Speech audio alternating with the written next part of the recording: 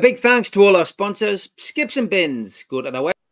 We still do 7 NUFC Matters show a week for free.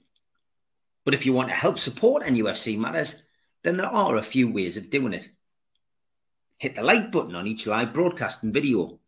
This helps the channel grow. Hit the subscribe button and select the all notifications bell so you don't miss a single show. If you want to help us financially, then you can join the channel using this button with the membership starting at $1.99 a month. Or you can drop us a donation in the chat using a super sticker. We're also looking for sponsors. If you'd like your brand advertised on the flyers for the show and featured during the ad break, then email John at nufcmatters.com to arrange today.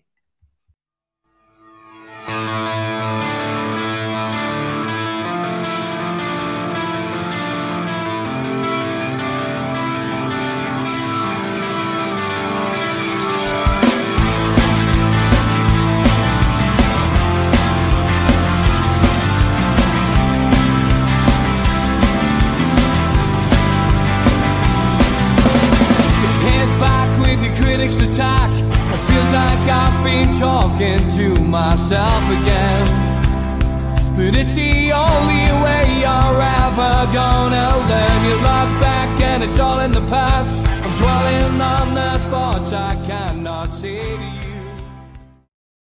Good morning, welcome to NUFC Matters with me, Steve Wraith. Delighted to welcome Taylor from Newcastle United Scotland supporters. How are you, mate? Yeah, good, Steve. Morning. Thanks, mate. How are you?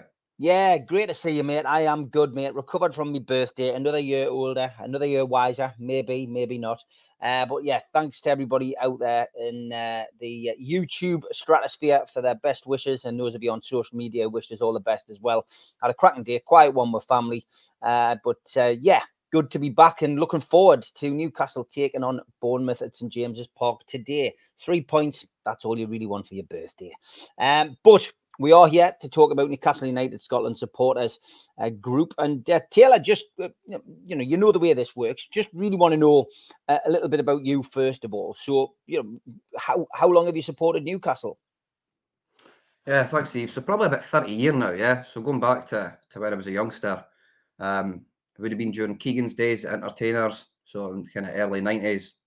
Probably my earliest memories are walking into my dad's bedroom, seeing him wear the blue McEwen's strip, so that was probably my earliest memory of a Newcastle strip.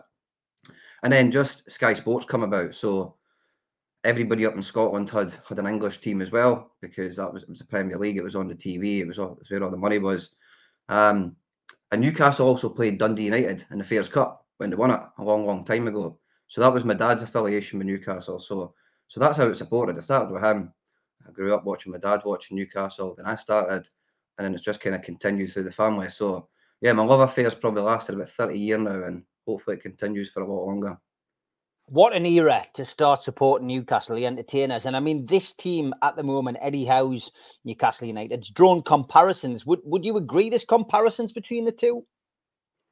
100%. Well, I think we've scored 10 in the last 3 games and let in 7. So some might argue that actually Keegan's Eddie Howe in disguise, right? Yeah, it was that sexy football. It was always, we were going to score more than you. If you scored 4, we were going to score 5. So when you kind of grew up watching that sort of stuff, that's why they were called the entertainers, for a reason. It was that sexy football. We're going to go out, we're going to score more goals than you. But yeah, there's definitely similarities between the teams. I think last season we were really resolute and tight at the back. This season we've probably not been quite as tight at the back as what we have been. So yeah, probably see that's where the similarities are starting to come from. That we're probably shipping in quite a few goals, but we have got that ability to go and punish teams when we're playing on that front foot. Yeah. So getting back to the Scotland supporters group, how long has that been going? A year today. So it's actually our official first birthday today. We set up officially on the 17th of February 2023. So it's actually been a year today. I was set up on. Thanks, Steve. Thanks. I was set up on the back of me taking my daughter to our first match. So my daughter's birthday's in around January time. It's always quite difficult to get a present, right after Christmas. So I said to my partner, look, I still want to take my daughter down to the football. Is now the time? And she finally gave me the green light and says, yeah, you can take the wee lass down to the football. So we managed to get tickets for Southampton semi-final, second leg. So that would have been the 31st. So that was our very first match, was going to see Southampton in the semi-final, second leg. And what an atmosphere that was. That was like Benfica. It was rocking. You know, the stadium, you could feel it. There was something in the air that night. It was something special. So for that to be our first game, yeah, it was pretty special. And is she hooked after that? Oh yeah, she was hooked beforehand, but you know, once you get into the stadium and taste the atmosphere, it's just something else. It's just gripping. So yeah, she's definitely hooked. She's consistently asking me, have we got tickets in the ballot yet? Have we had any more luck? Have you managed to get them in the resale? So yeah, she's always itching to get back down. Fantastic. So you started up. How did you start it? Was it just the Facebook group? Yeah, so it was actually my daughter's idea. So at the time, she was only 9. After the game, we were obviously buzzing. Probably important to say that, you know, there was a long time ago, Steve, I didn't actually think that I'd be able to share that experience with my daughter. Was actually take her to St James's Park and walk up those steps. So it was a pretty emotional day anyway. It always is when you're jumping on the train, you're going down, the music's on, you're getting in the zone of the football. I always get a little bit emotional, but that was kind of extra special because it was her first game, because of the emotion around the night as well. So it was pretty emotional. On the train back up the road, I remember she said to me, she seen me bouncing from one social media group to the other. I was probably checking out a bit of NUFC Matters, bouncing to the Black and White Vision, bouncing between the groups. And she said, why are you going from group to group? I said, well, because this one's got this one's got that. And she come up with the idea, well, why don't you just create your own group? Stick all the stuff that you like into the one group, but actually we can maybe raise some money for charity while we're doing it as well. That's exactly what we did. We sat and thought about what we were going to do, how could we do this? And we set up a Facebook group on the 17th of February 2023. And to be honest, Steve, the first couple of weeks, it was just myself, my partner, a couple of my friends listening to me talking about Newcastle all day, all night, 7 days a week. And then it just kind of snowballed. So it kind of started quickly picking up. And within about 6 months, we'd probably become Scotland's largest Newcastle-based supporters group. So it grew really quickly, and we didn't expect it to kind of snowball and grow like it has. But it's been amazing. It's been an absolute incredible year, and it's all thanks to my daughter for kind of giving us the inspiration and the idea to do it. Fantastic. That's a great story. Yeah, wonderful way of remembering it as well as time moves on. How many members have you got on the socials on the Facebook group? We're at about 650 now. So yeah, it was a bit of a slow burner to start with, but it's just gathering momentum. It's a real community, so we know that there is groups out there that have thousands of people in them. Some you pay to be a part of, some you don't. We're a free group. It's just a real good community. And the folks in the group will tell you that as well. There's no kind of drama. It's just a respectful group that people that want to get behind the lads, the lasses, and the young team as well. We don't just focus on the first team, but we focus on the development squads, the lasses, and give the latest updates on those. Do lots of competitions, give loads of stuff away for free as well. That's the aim of the game, is that we're going to produce some quality products, merchandise, and try and produce that at affordable prices for folks, and also give some money away to charity as well at the same time as we do it. So those of you who are in the chat, good morning. You can see the Facebook group link. I've just stuck it in the chat there. I've also stuck it in the description for the video if you miss out on the live chat this morning. But yeah, give it a click. It costs nothing to join. Just give that Facebook group a follow and a join, and yeah, just be part of it. But obviously getting together with these people is something I guess that you've wanted to do. You've got an evening with Norberto Solano coming up, which you asked me to try and help with, and we've managed to get there. We've managed to do it. How's that been? How's the process been? For you for setting up the event and putting it together? It's consumed me every moment of my days, my nights for the last couple of months. But it's been great. I've had great support from guys like yourself, Steve. Right, so professionals that have done this sort of stuff before, very calm and collected all the way through it, whilst I'm running about screaming fire in the background. But no, we've set it up from scratch. So I had the wild idea that we'd like to try and take this up a notch. So we've launched our pin badges, our hats and scarves, and all the money to charity. But we want to try and take it up a notch and bring something closer to home for the Newcastle fans that are in Scotland. So we thought about a night that we can put on, do a bit of a fundraiser on behalf of Teenage Cancer Trust. And yeah, we managed to get the legend and the now Hall of Famer that is Nobby Solano to come up to Scotland to do us an evening with yourself, Steve. So yeah, really looking forward to it.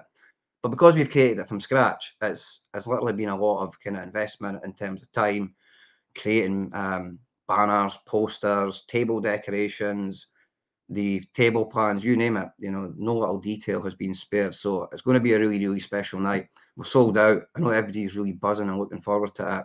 I know Nobby's looking forward to coming up as well. So yeah, really, really looking forward to it, to have Nobby Solano and Dundee. It'll just be an absolute dream come true.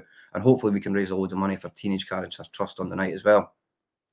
Yeah, I mean, it's a worthwhile cause, the Teenage Cancer Trust. I've done quite a bit for that over the years. Why that charity? Yeah, so we have 4 charities that we work with, or we try and raise funds for. The first charity that we did, so we designed and devised our own pin badges, the logo that you just seen come up on the screen there. And we sold those, and half of the money from each pin badge went to Spina Bifida and Hydrocephalus Association in Scotland. And then we decided actually there's probably a bit more that we can do for some other charities as well. So we reached out to some of our members and asked about charities that were important to them. Teenage Cancer Trust was one of those, so we've done some fundraising for them, but we've also done some fundraising for Great Ormond Street Hospital and the Sir Bobby Robson Foundation as well. So we've got our 2 new pin badges launching on Friday at our Nobby event. We're going to be raising funds off our new black and white badge, which says supporting the Sir Bobby Robson Foundation on it, and half the sales of those will go straight to the Bobby Robson Foundation. And we've also got pink ones that are going to be raising funds for Copperfield. So that's supporting the fight against breast cancer as well. So we've got 4 charities that we work with. They're all equally as important to us. And we do also make donations to Bruno's Magic Hat and in Newcastle as well. So they're another brilliant charity that's doing a lot of great work for the food bank. So big shout out to the work that they do, and happy to continue to support them where we can as well. Great stuff. So what's your plans for the supporters club in Scotland? Have you got any other ideas, or are you just taking it week by week? Yeah, we do have lots of ideas, but we're always looking for that kind of support, just to try and other people get involved, come up with other ideas. We have got a golf event that's going to be coming up, so a couple of our members are going to be getting together and discussing that after our Nobby event, looking to do a bit of a golf fundraiser. Not so good at golf, Steve, so I mean, I'll go, but I think I would end up being the bogey. You would draw the short straw if you got me and your team. We're looking to do, we've been in contact with the club, so we're Matt at the fan liaison officer and the supporter services. We're looking to do a charity football match as well, see if we can do it against another supporters group. So if there's any other supporters groups out there that want to get in touch and take on NUSS in a charity football match, raise some brilliant funds for charity, then yeah, get in touch. And potentially do some more of these nights as well. So we really anticipate that the Nobby night is going to be fantastic. And if we can do some more of that sort of stuff as well, bring more legends up to Dundee and Scotland and raise more money for charity, yeah. But we've got lots planned, lots of stuff that I'll probably not give away just at this stage, Steve, to ruin the excitement. But yeah, there's lots in the pipeline coming up for the next year ahead. And there you go. Ian McKenna's donated £20 towards the cause, mate. So I will bring that up next week, mate. Thank you very much for doing that. Thank you, Ian. Brilliant. Great stuff. Yeah, from your point of view, you know, Newcastle, as you said, 30 years, you know, of your life spent supporting Newcastle. Plans for get-togethers? You know, is there anybody who you've met so far through the group over the last 12 months who you've said, oh, let's watch the match together? Have you had a base or anything like that, or have you not done that yet? Because obviously we see it with a lot of the supporters groups who we've spoken to so far. You know, many of them in America, lots of support in America. Get together, they have a set bar, etc., to go and watch the matches in. Yeah, so we have a thing on our page called Local Mags, and that is for Scotland. Could be quite rural, particularly as you start to head up north as well. So we do have a section called Local Mags where people are put in where their local area is for meeting up in that particular area, and then the chaps will put a post up and do a bit of a get together. So folks up in Aberdeen will meet. Some of the Dundee mags will meet, Fife mags will meet as well, and they'll do meetups in their kind of local areas. We did do a big, massive meetup for the Rangers game for Alan McGregor's testimonial in the pre-season, so that was fantastic. We all went through to Glasgow, had a big meetup, had a few beers, and then we all went off to the game, so that was fantastic. But yeah, the amount of people that we probably met through the group, so guys like Johnny, Mark, you know, guys that live in my local town that I potentially never went to the game with before. I'm now starting to go to the games regularly with them, with my daughter, whereas before we might have just been heading down on the train with kind of family and stuff. I would also say as well that there's probably a lot of people in the group, Steve, that I've never met, but I actually feel really connected with because of that kind of community feel. So I might never have been at the game with them, but we're consistently talking like we do go to the game together. You know, we're having virtual beers and talking about the match. We've done some virtual watch-alongs as well during the USA games in the summer. So whilst we were playing late at nights, we'd stay up late and we'd kind of have the chat and that on the go and have some beers and chat. So yeah, we are looking to do lots more meetups in the year ahead, but it tends to be kind of split out to the kind of local areas as well. That's great stuff, mate. It's always good to see fans get together around the world. I mean, obviously Mitch and the lads do it in Dubai as well. It's fantastic, and then people building up these, different supporters groups, to support our club. So you're on Facebook. Are you on anything else? Are you on X? Are you on LinkedIn? Where else can people find the supporters group, Taylor? We're largely driven on Facebook, so it is that kind of Facebook community. We do have plans. I've got a personal account on X. I'm not so great with Twitter and the uses of it. So yeah, we are largely based on Facebook at the minute. So come and check us out. I know Steve, you put the link in the group, but we are kind of looking to break out into Twitter and stuff over the next year as well. Yeah, fantastic, mate. Okay, good stuff. We'll give the group a plug a little bit later. Obviously, Newcastle United is our shared passion. First question, what have you made of the season so far, Taylor? I think in the grand scheme of things, considering the injuries, considering we had the Champions League, we had the toughest group in there, I don't think it's been a bad season. I don't think it's been as bad as folks think. Or that we've seen kind of quoted in the media and the press. The league position maybe doesn't look as generous as last season, maybe a few points shorter than we had on the board last season, but we didn't have the kind of injury crisis that we have this season as well. So I don't think it's been as bad. I also think that some of the fixtures we've got coming up are probably a bit more favourable as well. So we've got boys that we know are potentially coming back from injury, but some of those fixtures coming up ahead as well look a little bit more pleasant. So in the grand scheme of things, I don't think it's been a disastrous season. I think it's been challenging, but I also potentially think there's an element of to how well Eddie had them playing last season. He had them playing extra levels. They were playing levels above potentially where they were last season. And then this season, getting those consistent levels as well is going to be a little bit more difficult when you've got games midweek, then jumping on back at the weekend, then you chuck the injuries in. So yeah, I don't think it's been a disaster, but yeah, I think there's probably some opportunities. There's been some dropped points, but yeah, I still think we've got a positive, and I think if we can go on a good run from here out to the end of the season, I don't think Champions League's off the table, and I certainly don't think Europe's off the table for us yet either. I mean, you mentioned the injury situation. It's been a freak season. I've never known a season like this, not only for Newcastle but for any team to suffer as many injuries. Is your mindset towards the fact that we've played extra games? Do you think? I mean, Eddie Howe came out in his press conference last weekend and said, it's a collective responsibility. We're all to blame. He seemed to point towards work that had potentially been done in the gym. Maybe that's the recovery. You can't really put a finger on it, can you, as to why we've had so many this season? It's interesting you mentioned the recovery there because, has our physiotherapist not just moved on? Yes. I think he's on extended maternity leave, which, understandable. Somebody's a kid, needs an extra couple of weeks off. You don't know what's going on. That's totally fine. But the fact that he's then moved on after that extended paternity leave as well, I don't know if there's something in that, but it certainly feels like we've only got space for one striker on the fitness table at a time, right? Because it's like a one-in, one-out system at the minute. So yeah, there's potentially something in that recovery and that physiotherapy space that's just not quite right, because the amount of injuries are, it's just ridiculous. Yeah, and it's the type of injuries we've had as well, of course. I mean, just injuries you would never get, but the length of time that those players have been out, it's been absolutely crazy. And the Wilson now, missing, Isak potentially, missing today at least. Hopefully be back next week. But it is frustrating. The other big story this week, other than Callum Wilson's injury, which is going to keep him out for 9 to 12 weeks, has been Dan Ashworth. What have you made of that situation? Will he stay or will he go? It's unusual, isn't it? Normally the speculation's about football players, not about kind of sporting directors or these kind of guys in the higher boardroom positions. And it's a little bit of a shame as well, because it's potentially going to take the focus off the game this week. You know, that'll potentially be a bit of chat, and hopefully the players don't pay any notice to it and they just crack on as usual. But it is a bit of a strange one.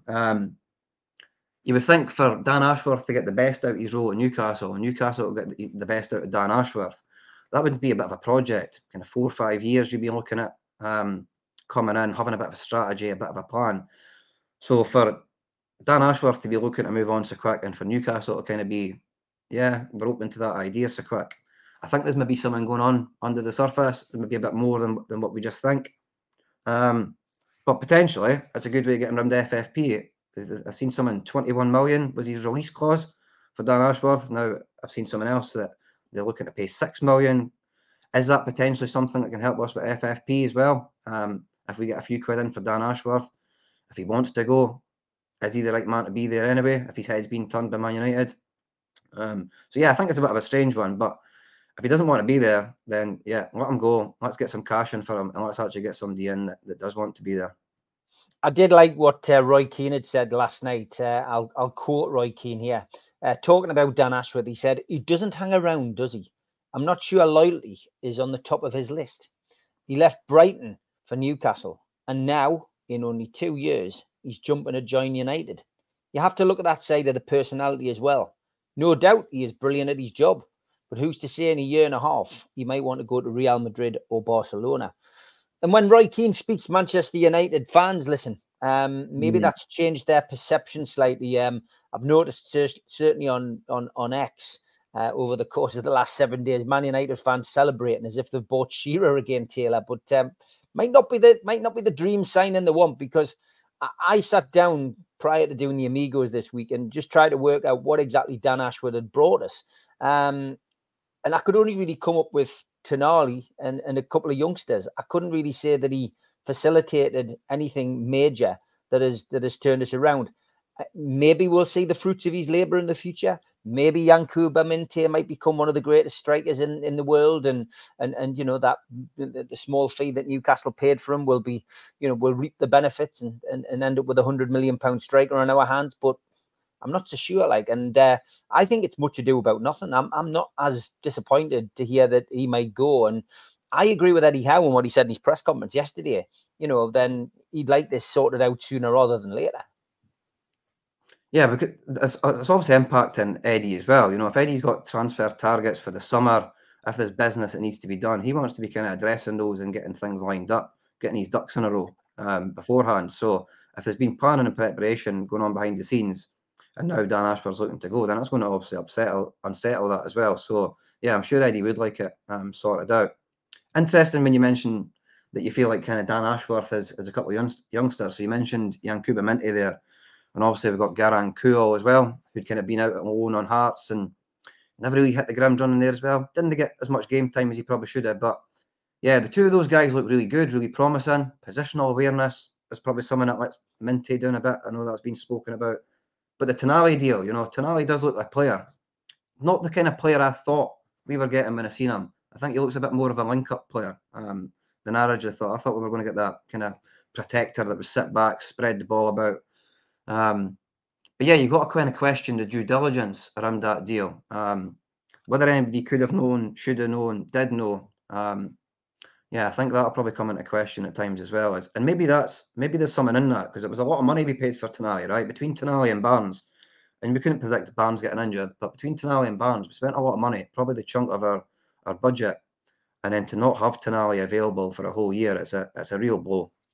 No, it is. No doubt about it. It's a good point you make about Tonali as well. I mean, he could be a star player. He looks world class. But yeah, you know, he was Milan's best player. You know, international as well. So hopefully we will reap the benefits from that particular deal should Dan Ashworth go. Current players. The big debate last week, or the week before, I should say, and it has been over the course of the last month, I would guess, is the Dan Burn situation, left back. Where do you stand on that? You know, I think last week I expected Dan Burn to play. I know a lot of people were thinking Livramento would have started, but Newcastle went away. They got a valuable 3 points on the road. And, you know, I thought Dan Burn had another good game. You know, he fits the style that Eddie wants to play. He fits the high press.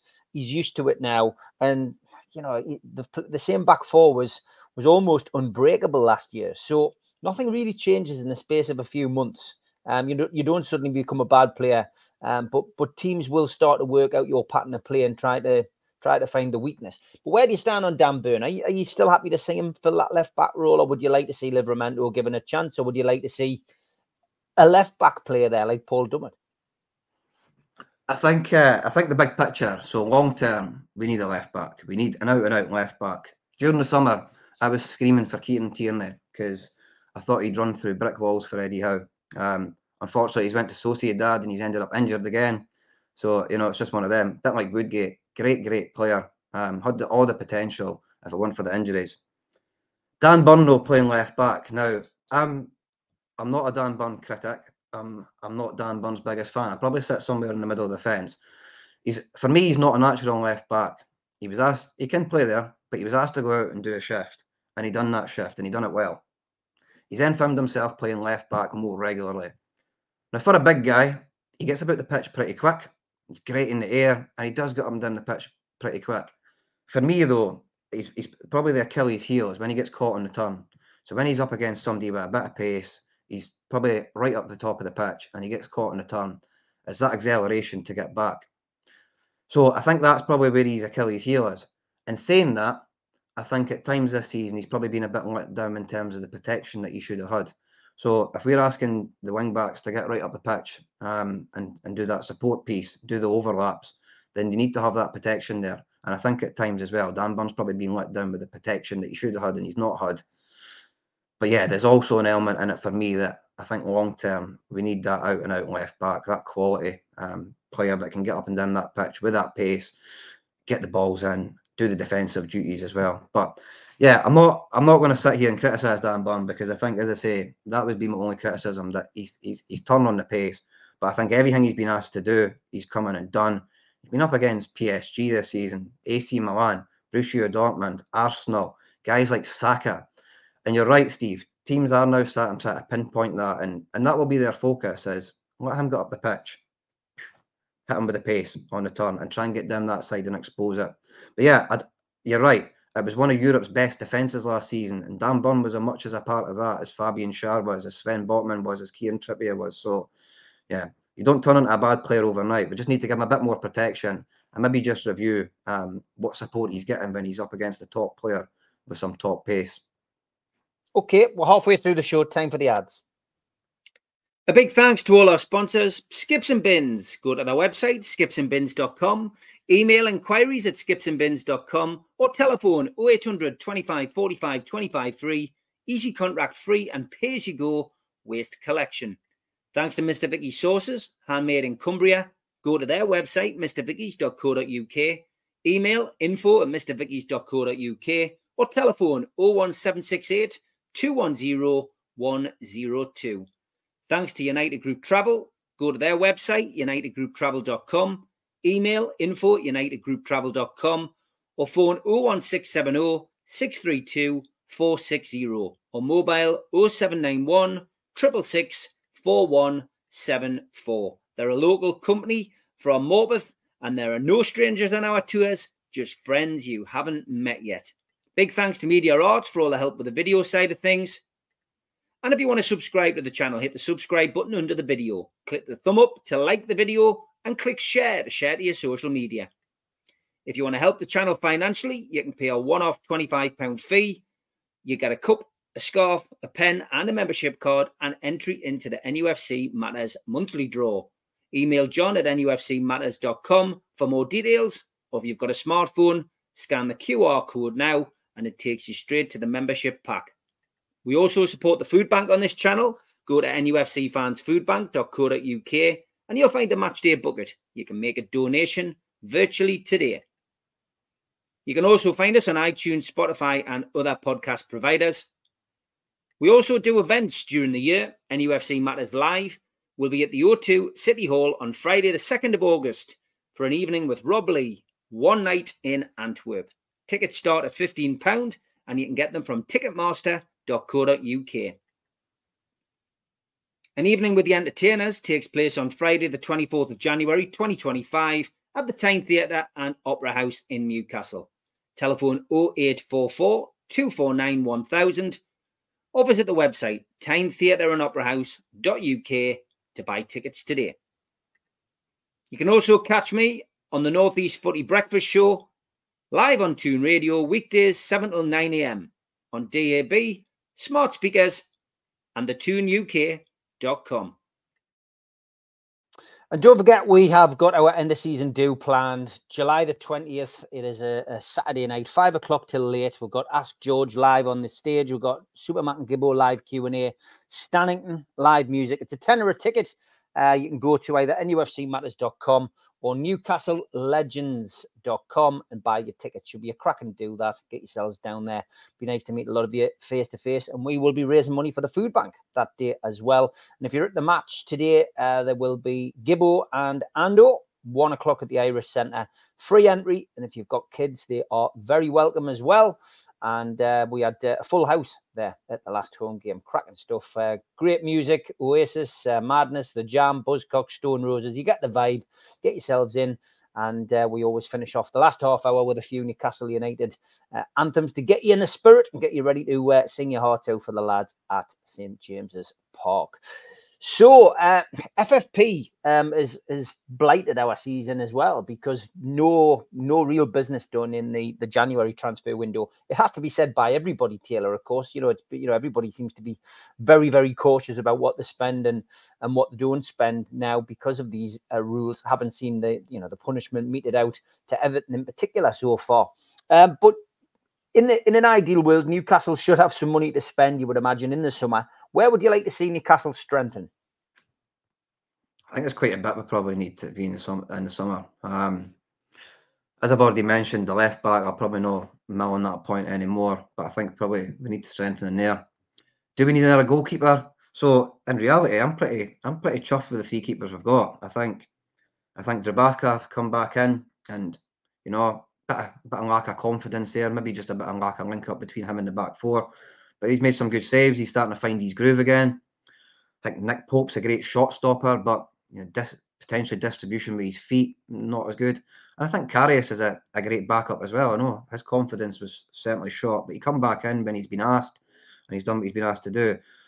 I think if you're going to take it to that next step and evolve, as teams like Man City do, though, do we need one of these goalkeepers that play out from the back? It's probably up for debate. A centre-back, we probably need an understudy for Fabian Schär as well, so somebody that can come in and provide that bit of cover. A bit like what we've done with Tino and Trips, come in as an understudy, learn from the experience. So I think I'd like to see a centre-back come in as well. Someone in the middle of the pitch that can protect the back four. So Bruno has the tools in his locker. Bruno can score. Bruno can shoot. He can do that. That is definitely within his gift.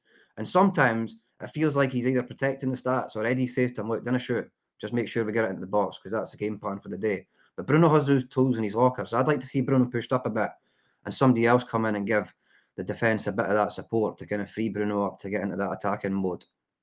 And we need a striker. We need a striker that can play more than half a season and can get us 20 plus goals. I think if you can get somebody in that's going to bang you in 20 goals a season, and then you've got the likes of Isak who can come in and complement it, because I don't think Isak's an out-and-out centre forward, but he's got the scope.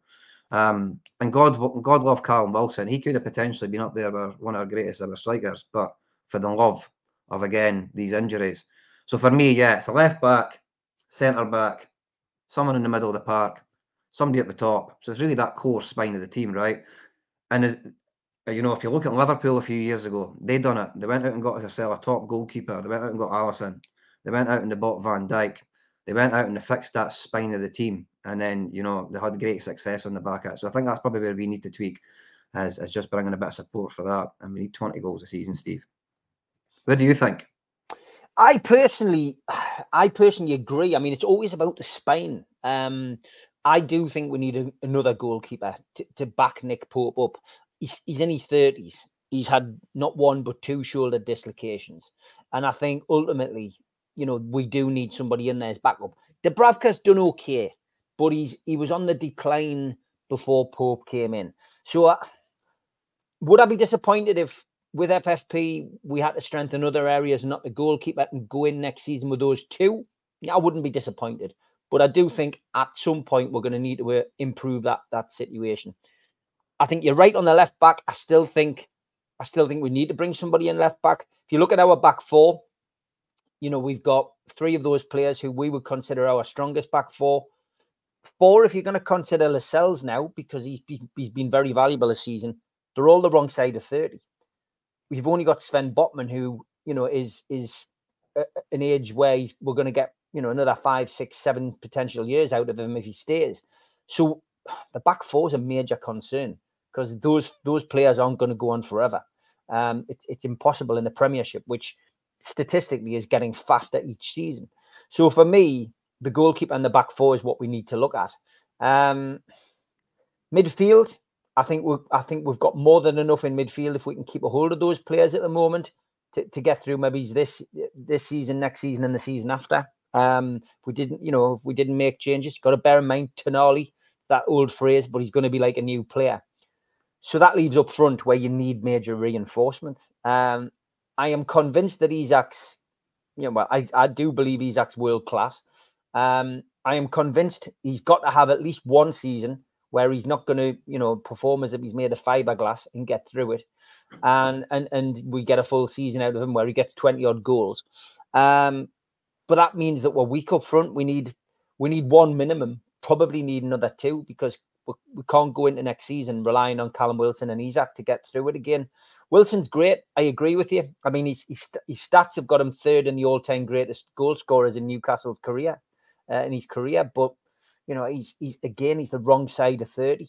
He's 32, isn't he, this year? And you just, you're not gonna win anything with those kind of players, holding down the shirts. And you've got other players in and around that squad who are out on loan who are they're depriving us of going out and becoming a better team because they're drawing a wage and they're not playing for Newcastle United. You've got Isaac Hayden, you've got Ryan Fraser, you've got Jeff Hendrick. You've got players there who will never play for Newcastle United again. And obviously when their contracts come to an end, that solves that problem. But it is restricting us, and that is the frustrating thing. But in the summer, we need a goal scorer. We need a striker. We need a centre forward. Whatever you want to, whatever we bring in, we need something like that. And whether it's a Ferguson from Brighton, whether it's an Adebayo from Luton Town, whether it's an Ivan Toney from Brentford, that's the caliber of, we need somebody who's playing regularly in the Premier League. In a dream scenario, an Osherman would be fantastic. But that I think that has been probably collectively on NUFC Matters. A lot of us would just love to see Osherman in a black and white shirt.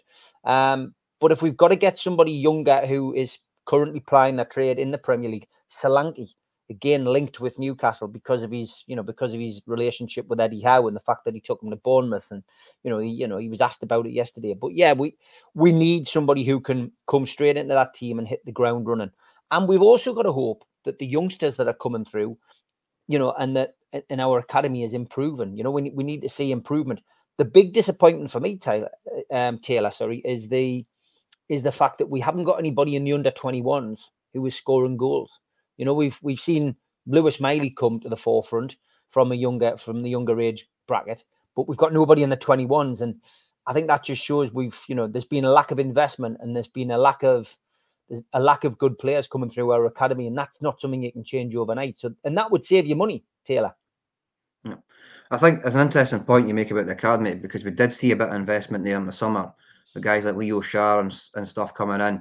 Now the guys that are coming in, they are young lads, right? So they're just boys that are kind of going to apply their trade and start developing. But I think that's a shift. So you mentioned Ivan Toney, and it'd be interesting because Newcastle will still be due a bit of a change from Peterborough on that. So if he does move on, we'll be due a chunk of change. But we probably need to get a bit smarter at that, and we are getting a bit better. When we sell players, these young lads, that we're inserting these things that Man City do. So the mandatory sell on percentage fee, also the option to buy the player back. Man City are quite good at doing that. So if they sell a guy for £1 million, they'll maybe stick in a fee that they can buy him back for 15 million if he does well, right? We need to start getting smarter, because some guys have went on and done really, really well that have left Newcastle. Maybe it wasn't their time when they were at us. So guys like Mikel Moreno, Ivan Toney as well. You know, there's been loads over the years. But we are starting to invest in the academy, and you can see that. But you're right, Steve. None of them are probably ready to come through in the next season. So Minte's out on loan. We've got Kual out on loan. Are any of them ready to step up next season? Yeah, I don't know. They'll probably come back and be reviewed in the summer. But yeah, if you look at that under-21 team that goes out at the weekends and stuff, there's nobody in there that you can potentially say they're banging on the door. I know we've had a few guys make appearances off the bench. So I think the last time we played Bournemouth, Ben Parkinson come on, and we had a couple of other young lads come on as well. But yeah, how many of them are ready to take a step up to the next team? So it's about the quality of the youngsters that are coming through as well. That probably goes for the quality, the coaching and development they're getting. So we know that area has not been invested in under previous ownership, and the new ownership are investing. But it's probably going to take a few years to start seeing the fruits of that labour, right? Yeah, there's no doubt about it. It takes time, massive amounts of time for that kind of thing to develop. But yeah, transfer window in the summer, it won't be closed for Newcastle. I'm sure they'll do some business. New stadium is another one that I like to ask people coming on from from supporters groups. Obviously, at the moment it's a full house at St James's Park. Season tickets are fully taken up. Corporate areas are more or less full. A selection of tickets go on sale for the ballot. So yeah, new stadium first and foremost. Would you like to see Newcastle stay at St James's Park and build on what they've got already, or would you like to see Newcastle, potentially look at moving? It may well be that they try to move to Leazes Park, and it's only a stone's throw away, literally a pebbles throw away from the area. But what would you like to see happen? I think everybody's got their view on this. I think as an outsider from Newcastle, Steve, I think that's one of the things that's unique about the city for me, is the fact that the stadium is in slap bang in the city centre. Everybody gets a bit of the match day buzz. So if you're going for your haircut, if you're going to Greg's for a sausage roll, if you're going into Strawberry for a beer, everybody gets a bit of that buzz, that match day buzz, and everybody gets a bit of that kind of income and revenue as well. So I know you're talking about potential a move kind of stone's throw away, but if that wasn't on the table, and they were potentially looking to move further out of the city, then I think it could potentially have real impacts. Because for me, that's one of the beautiful things about Newcastle, is you come in, you've got St James's Park slap bang in the middle of the town, and it's unique. It's also the history of St James's Park as well. If we create a new stadium, yeah, it'll be modern, we'll get more folks in there. But I think we've probably got to start looking at what can be done with St James's Park first to try and increase that capacity before they potentially look to build a new stadium. Now, we have heard Daniel Levy come out and say that, if Tottenham hadn't moved stadium, they wouldn't have been able to kind of have the revenues that they can produce. So is that part of the evolution for Newcastle, that we need to have one of these more modern stadiums? I don't know. I think it'll certainly be in the pipeline longer term, but I think in the shorter term, we've seen the fan surveys and stuff come out where they were asking, I think it was a bit like Chelsea, right? Would you like a bed in the stands where you can lie down and watch a football match? All this corporate stuff. That feels like the way it's going. But for me personally, no, I don't think we need a new stadium yet. I'd like to see St James's Park increased to what it can be increased first, and then take it from there, Steve. Yeah, I understand. I understand about that, mate. And I think the ticketing side of things as well, that was something that really caused an issue at the start of the season. People were up a height. The ballot. Do you think there's any fairer way of doing the ballot system? It's difficult. I enter the ballot for every game. You get some success. Sometimes you don't get success.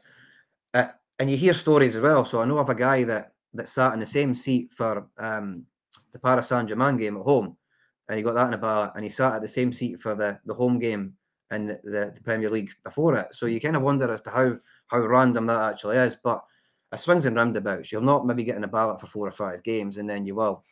I think the hard thing with it though is planning, and that's one of the things that we've said is, so we were looking to get the supporters bus on this season, coming down on the regular, but the ballot kind of changed things, so it allows you less time to plan for a game. You're maybe getting a few weeks' notice as to whether you've been successful or not. If you're then not successful, you try to buy them in the resale, and that can be hit and miss as well. You're consistently checking and refreshing every day, to the point where your IP address gets banned and you can't go on the website anymore because you've refreshed that much. I don't know if there's a fairer way to do it, but I think over the course of the season, I think it irons itself out. If you enter every ballot, you know, you'll get your fair share over the course of the season. Yeah, I mean, some people will get tickets, other people won't. I struggle to find, you know, a good system really that Newcastle can bring in. I think this is where increasing the capacity is probably the best thing, you know, and you know, I think they are looking at things. They're looking at feasibility tests. I think building on the Gallagher end would probably bring you 6,500, 7,000 extra supporters in. Then it's what you do with the East Stand. And, you know, once upon a time, there was an issue with the buildings behind the East Stand, you know, talk of not being able to do anything and you know, listed buildings, etc., playing the part, led to believe now that the buildings behind the East Stand are owned by a Saudi businessman. You would imagine there could be something that could be done with them, but you would still have to incorporate the front fascia of those buildings into any new building at the East Stand. But I'd like to see them stay at St James's Park. It'll be interesting to see what the feasibility, studies and surveys brings back. And I think once we hear from Newcastle about what that's been, you know, what's developed from that, I think we'll have a clearer idea what they're going to do. But yeah, it'll be interesting to see. What happens. Okay, we are going to look ahead to today's game. Newcastle take on Bournemouth, and it's a 3 o'clock kickoff, so no live TV coverage for this one if you're outside of the area and not able to get to the game today. Those of you who will remember last season, both games ended 1-1. We've already played Bournemouth this season, of course, at the Vitality Stadium. We lost 2-0. We have beaten Bournemouth 1-0 at St James's Park in the Carabao Cup in December 2022, but Eddie Howe does tend to struggle against Bournemouth in the Eddie Howe derby. We are without a victory in our last 3 Premier League home games. The last time we went 4 without a win at St James's Park was 21-22. We went winless in 7 in that little run as well. You will have seen Eddie Howe's press conference by now. Callum Wilson, it was spoke about earlier on in the show, is the latest addition to this never-ending injury list. He's going to be out for up to 3 months with a pectoral injury. Joe Willock, Alexander Isak, Elliot Anderson are all getting close to return, but are not expected to play today.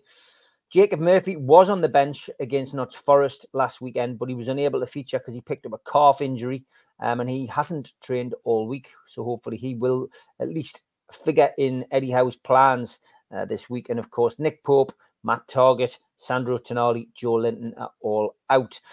Don't forget, there is the threat of a ban hanging over Bruno Guimaraes. He needs 1 more yellow card, and he'll be on the sidelines for 2 games. And Anthony Gordon is only 2 yellow cards away from suffering the same fate. How's Bournemouth shaping up for today's game? Well, Philip Billing is suspended.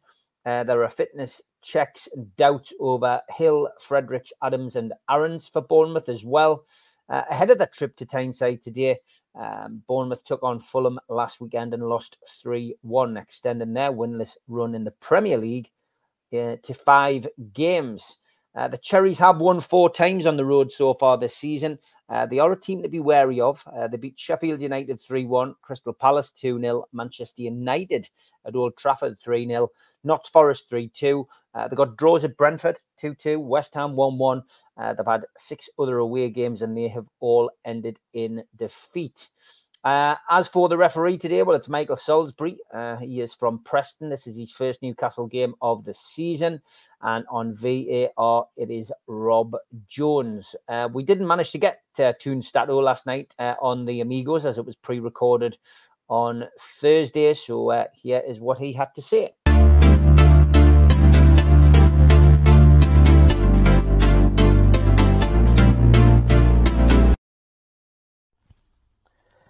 Hello with the stats before Newcastle Bournemouth tomorrow at St James's Park. Eddie Howe has faced Bournemouth 3 times in the league and he doesn't have a win. We drew 2 times last season and we lost 2-0 at Bournemouth earlier this season. Of course, we won last year in the League Cup at St James's Park 1-0.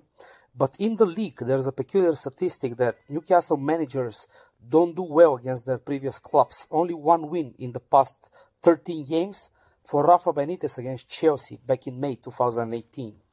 For Newcastle, the entertainers are truly back. 51 goals scored after 24 games.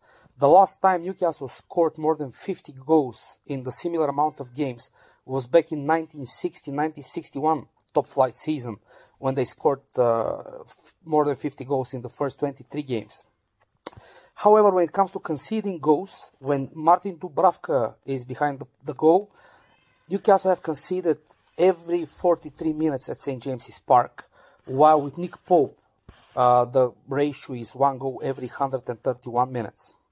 Bournemouth are in a great goal-scoring run of form away from home. They have scored in 8 consecutive top-flight games for the first time in their history. And of course, their main man is Dominic Solanke, who has 15 goal contributions with 13 goals scored and 2 assists.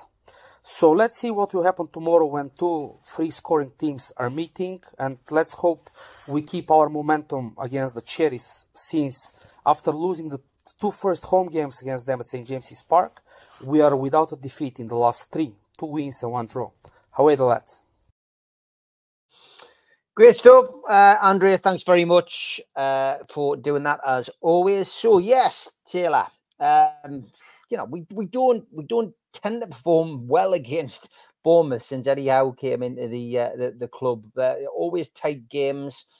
Newcastle, of course, already lost to them 2-0 this season. How do you see this one going?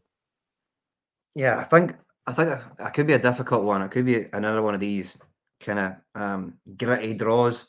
But I'm going to back us today. I think I'm going to go for 3-1. I think we'll be looking to get a bit of payback from the last time. And I think as long as we can keep Solanke quiet, you know, yeah, I think we could win 3-1 today. I think it'd be interesting as well that, you know, we've seen Gordon playing up top, and Isak and Wilson's absence. But we've actually got Barnes back now as well. So I wonder if there's something that could be a bit more fluid. I'd like to see maybe Barnes going up top and giving it a go, see how he gets on. If it's not working, you've always got that option to interlink him and Gordon, so switch it up a bit. And similarly on the wings as well. I think when Miggy's getting no joy down one side and maybe Gordon's getting no joy the other side, I'd like to see them being a bit more fluid and switching up the wings a bit as well. But yeah, I'm backing us for a 3-1 win today. I think Harvey Barnes is going to burst the back of the net. And I think Longstaff will get on the score sheet. As for the third, I'm not so sure. But yeah, I'm backing us for a win today, Steve. It's interesting you say Gordon up front. I think lots of people feel that that's what is going to happen. But I wouldn't be remiss to having Harvey Barnes up there. And when he's fit, Joe Willock. I think a lot of people forget when Joe Willock came to Newcastle originally on loan. He went on that wonderful goal-scoring run, 7 goals in 7 games, coming from back. But the good thing is we're going to have a few options. But I think your fluidity statement there is quite a good one, you know, just changing things around. You know, you've got the likes of Miggy Almiron, Anthony Gordon and Harvey Barnes who can interchange and create difficulties for defenders. Yeah, and it needs to be as well. So when things are not working, and you know, I'll take it back to that Southampton game where I took my daughter to her first game. I remember Miggy getting a torrid time. I think the guy's name's Saliba that plays at the back for Southampton. Big, strong guy. Miggy couldn't get any joy, and those are the exact opportunities where it's like you're getting no joy down that right-hand side. Switch him up to the left and give Gordon a shot of running at him, you know, a bit more physicality and stuff. And I think, yeah, we need to start incorporating that into the game plan, actually. Things ain't working. We're going to change this up. Barnes up top, Gordon onto the left or the right, and just switch it up. Just have a bit more fluidity. And it probably makes us a little bit less predictable as well. You know, if we're going to change it up, then teams don't know what's coming at them. They don't know they're going to have Miggy running at them for 90 minutes. So, yeah, I'd like a bit more fluidity and a bit more bravery at times as well, actually. Things ain't working here. Let's not be scared to change it and go and have a pop. What would your team be today, Tom? I mean, I think it picks itself more or less today, doesn't it? Especially with the lack of striking options. I think the Dan Burns situation was answered last week. I think the back four will be the same. I think it'll be Dubravka. I think you'll have Trippier in there with Fabian Schär, Botman, and Dan Burn. I guess the big question is what he does in the midfield. Well, of course, you know, you're going to have Bruno and Miley, aren't you? You know, it's how he sets up today. Is Murphy going to be fit? Is he going to go with Almiron? Is he going to go with Harvey Barnes? You know, what is he going to do? He's going to play one up front. He's probably going to play Gordon through the middle. It's just how your midfield sets up, isn't it? Because, you know, there's 1 or 2 options which have been taken away from us through injury. So, you know, I guess it's the midfield that you could answer, Taylor. I think the midfield's kind of speaking for itself as well. Big Joe's out now. I think whilst he's out, they need to be getting his contract sorted ASAP. So if Ashworth does move on, he don't come sniffing for Big Joe, because that would just be criminal. So we need to get Big Joe done up. We've got Tonali, who we've spoke about, is out. I think it's probably potential. You might see Joe Willock or even Elliot Anderson make the bench today. I don't think either of them will make the first team, but I think we might start to see those guys hitting the bench again. We know they've been back in training, they're getting closer and closer. But yeah, I think the midfield is going to be Longstaff, Bruno, and Miley again. And Miley as well, arguably at times, has been our best player this season. So in some of those, when we had that real injury crisis and we were up against some tougher teams earlier when we were still in the Champions League, he's looked our best player at times up against some top teams. So yeah, I think Miley's a shoo-in for today as well. The concern is though that with those injuries in the middle of the park, suspensions, etc., that if we had a fully fit team, would Miley start every game? And I'm not saying that he shouldn't, but I'm more thinking for his development. You know, we've seen it before with young football players that play in lots and lots and lots of games. They can get burnt out and, you know, have shorter kind of careers and stuff. So, yeah, I think we just need to protect Miley as well and make sure that we don't overload him, don't overburn him. But, you know, what a player he's turning into be. Yep, his dudeness says, hopefully Trippier goes into midfield when we have the ball like he did last week. Let's Bruno push up the field. Yeah, it was very noticeable that. Yeah, Ian, you're probably right, mate. It is fairly predictable. But yeah, there's hopefully going to be a few more options over the course of the next couple of weeks.